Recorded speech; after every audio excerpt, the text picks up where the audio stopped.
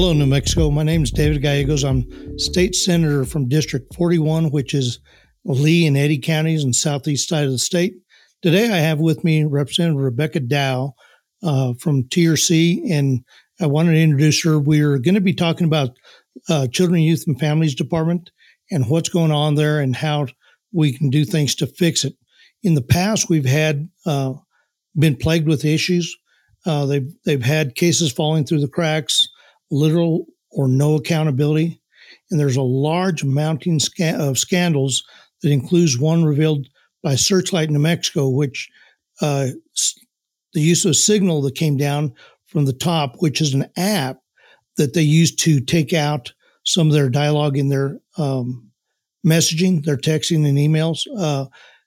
The two whistleblowers also were fired from CYFD, and we've just got a mess statewide. And Rebecca and I have worked together with Kelly Fajardo, a state rep out of Valencia County, for the last few years trying to fix some of the issues. And we just wanted to visit with you and let you know what's going on, and so we can try to get to the point that we can actually protect our children, not the department. So, Rebecca? Yeah. Thank you so much for having me. And for the last couple of decades, my work has been with vulnerable populations and children who are more likely to be exposed to CYFD. And what you're saying is right. Basically, within that agency, they're somewhat an island unto themselves. If you are a bio parent or a kinship guardianship caregiver, if you are a state employee or a foster parent and a guardian ad litem, a CASA volunteer, and you have you want to advocate on behalf of a child, CYFD decides that outcome. And if you want to appeal that process, you appeal within CYFD. And if you're not happy with the appeal outcome, then it goes to the CYFD secretary. And there's never a point when there's due process, and there's never a point, a mechanism to appeal outside of CYFD, short of trying to finance and go to the courts at your own cost. And so it's extremely difficult. And we've done all sorts of things. We've tried an ombudsman. Well, even when you come to the legislature, for instance, I sent an email to the secretary asking him for an update on the case out of Lee County and never responded to me. So as New Mexicans, how are you going to get more detail versus the legislature? We're in a position to be able to have insight to what the department's doing, and we aren't. We had a task force 2 years ago. Yeah. I drove from Eunice all the way to Albuquerque to be turned around that we'd asked for this task force during session. And I was turned around and not allowed as a legislator. I was in the House at the time, but as a legislator was not allowed to be a part of that task force. And all we were trying to do is resolve some of the issues that were in CYFD. So you're exactly right. Yeah. It goes right back to CYFD. Yeah. And no one resolves it. Yeah. And so it's pretty ironic that, they continue from the scandal that you talked about with Signal, which we're so grateful for the media keeping that in the spotlight. And, they did stop using Signal, but they haven't assured us that they're not using a different encryptive software system and that they are not deleting information. So they call that they're protecting the child's private information, that they're minors, and it's a HIPAA violation. But many of the things that, like going to the task force meeting, we weren't talking about specific cases with children. And so there was no reason for the public not to be allowed in the meetings other than they didn't have to. So they have a history of protecting the confidentiality of minors as a reason to remain completely, pretty much closed to the public and a lack of transparency in what's happening. Yeah. But we see the result of that in children dying or being permanently damaged. Right. And that brings us to the Hobbs issue where we had the Romanian family, and that brings us to our guest for today. But it's one of those things that it's really sad that we have to find an angle where one of our children got hurt before we can start really diving deep into the details with the CYFD, and we still don't have an answer. Yeah. So I believe Jill Jones is joining us today, and she's one of your constituents. She is. And I met her when we joined the Children's First Network, in just honoring and highlighting the resource families, whether they are bio or they are our foster families. CYFD's dropped the name foster parent, and they're using the word resource family. But Jill, I met her when she came to advocate, and when we asked her to come so we could celebrate the work of foster families, adoptive families. Jill Jill was a foster parent for 12 years. She adopted several children through the state, and I consider her a hero. Very much so. Yeah, and so I'm really excited for her to be here today and to be able to tell her story. Hello, Jill. Are you there with us? I am. How are y'all? Well, thank you for coming. Good. Thank you for having me. Well, Jill, we just wanted to basically visit with you and knowing that you're a foster parent, knowing that you'd had Mona Lisa with you before the parents took her and left the state. We're just wondering if you could give us some of your background, tell us about who you are. I love your kids. I've been to their home. Jill takes really good care. There's a brother and a sister, and then another young man that she's adopted. So they're blessed to have her in the home they are. They're real ranchers. So they've got horses and cows and you name it. So, but Jill, if you just give us a little background on you and yourself. Yes. Originally from San Angelo, Texas, and I was in law enforcement there and met my husband, who was a rodeo cowboy from Hobbs.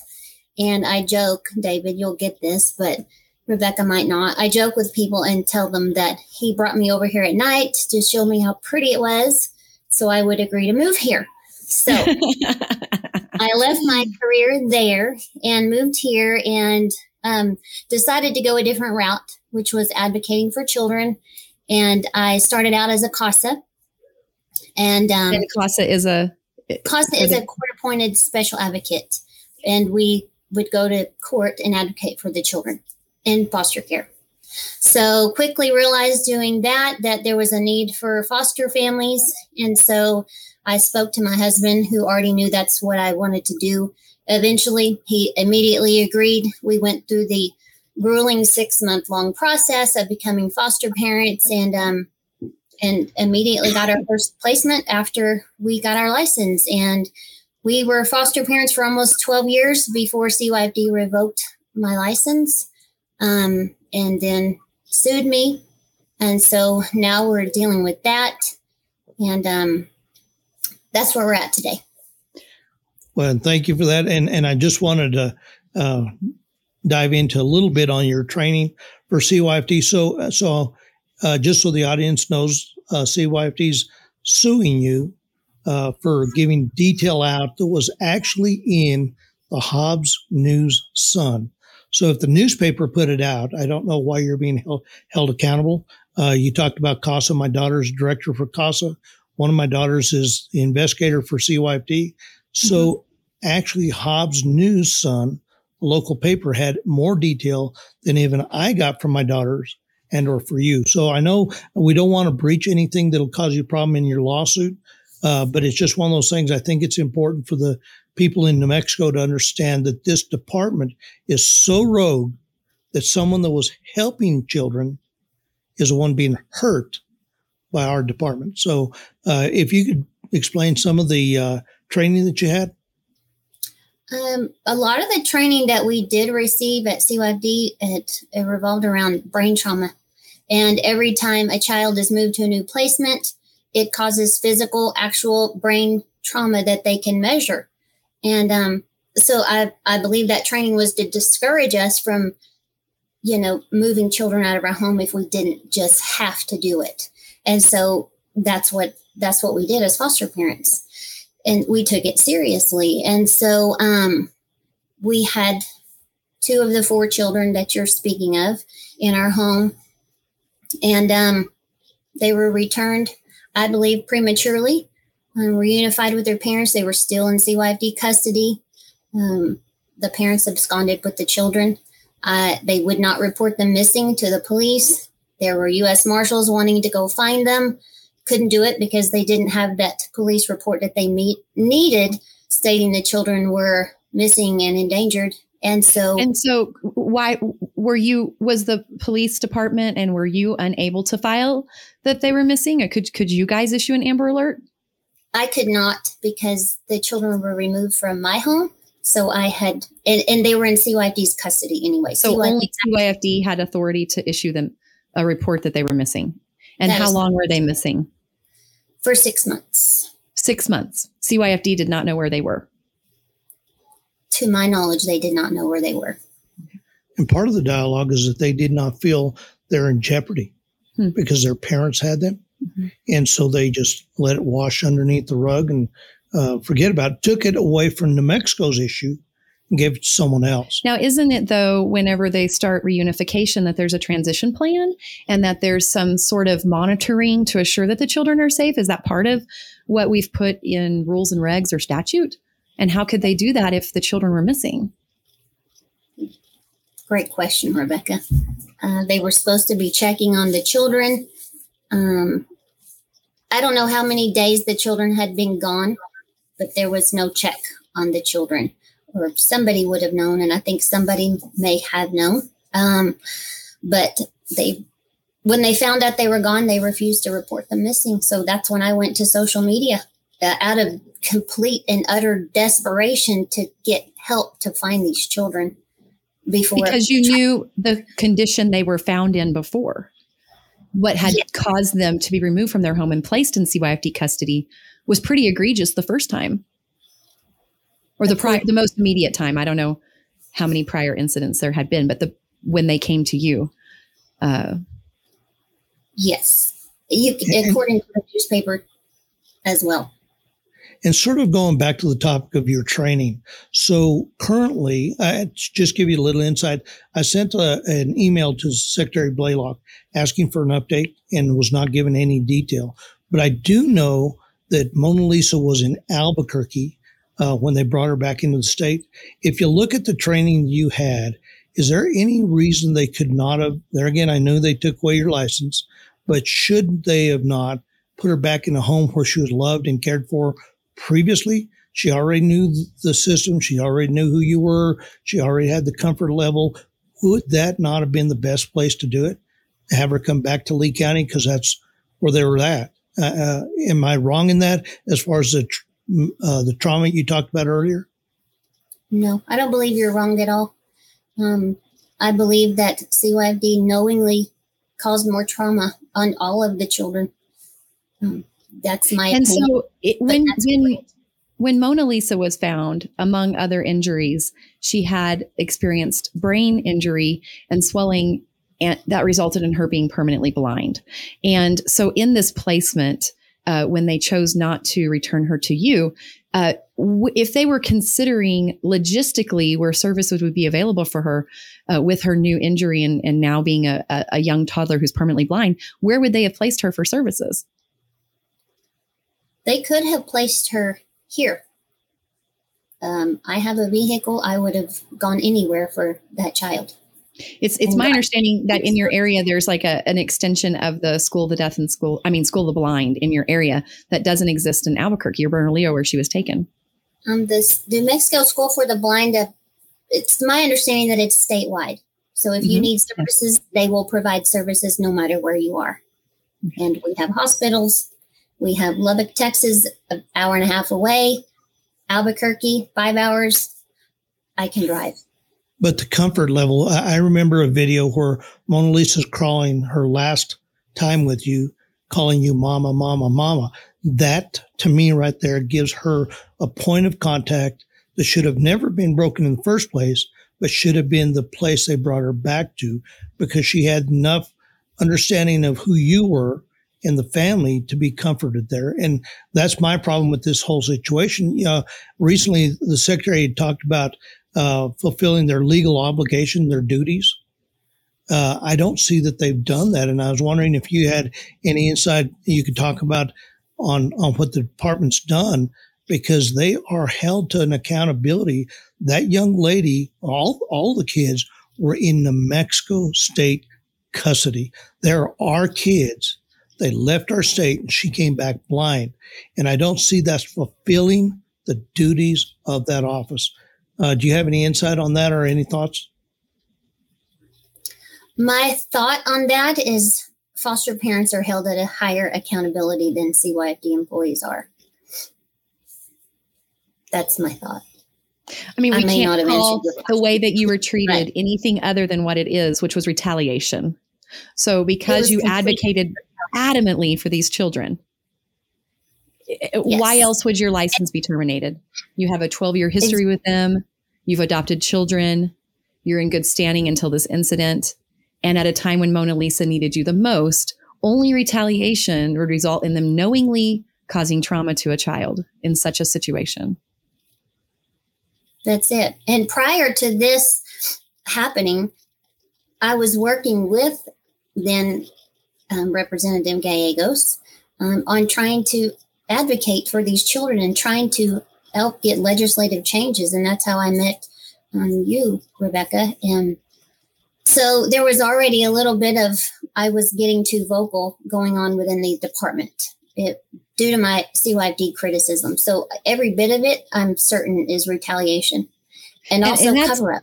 That's not unique to you. I can say with certainty in the 20 years that I've worked with families who work with CYFD that seems to be a trend. When you have a conversation, they say, I can't be retaliated against. The children will suffer. Or that most people who speak out are people who have had their license revoked, or people who have adopted and are no longer choosing not to foster, that choose to become advocates for others who don't feel they can speak up. So this is not unique to you. You are not crying wolf. I can speak to that in the 20 years that I've been involved in.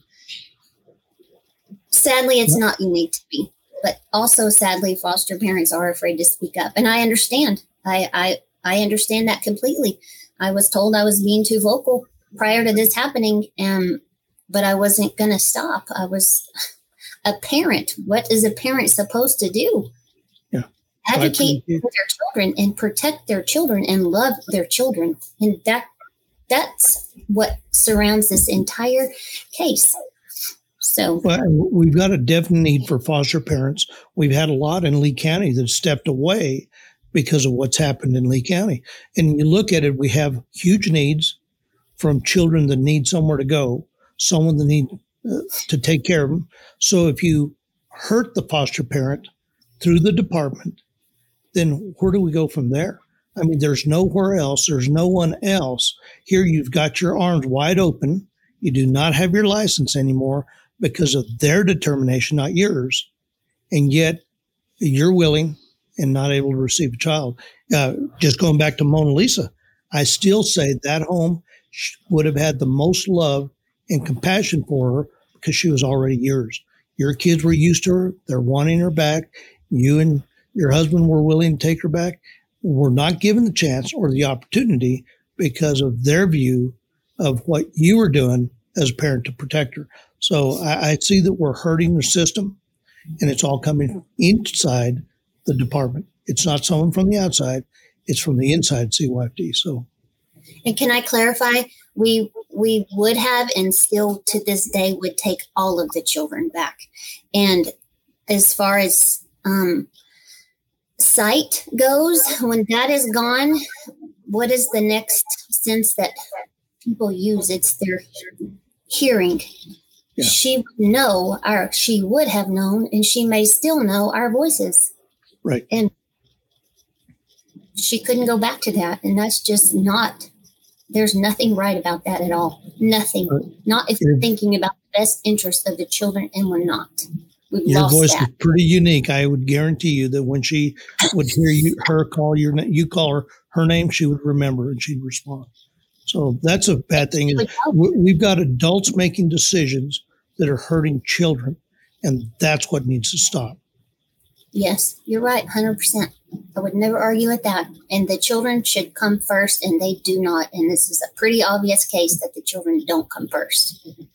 It's a good example of many other cases that are just like it. And you talked about, the loss of foster parents or resource parents, and so what is CYF doing instead? They're finding a voluntary agreement with a relative caregiver, which may or may not be appropriate. But what happens in those voluntary situations is that the parents can choose to take their children back at any time. So instead of having open cases where we're having meaningful transition periods and helping parents safely reunite with their children through the various intervention programs that we fund in the state, those programs remain voluntary and parents can take their children back at any time, or they leave them in the home, which is, we've seen those headlines, some pretty significant deaths just in the last month of where they were just left in the home and had a safety plan and with no other interventions. Right. And it also makes their numbers. My first meeting with Jill, Rebecca, she brought up that we were more about protecting the parent than the child.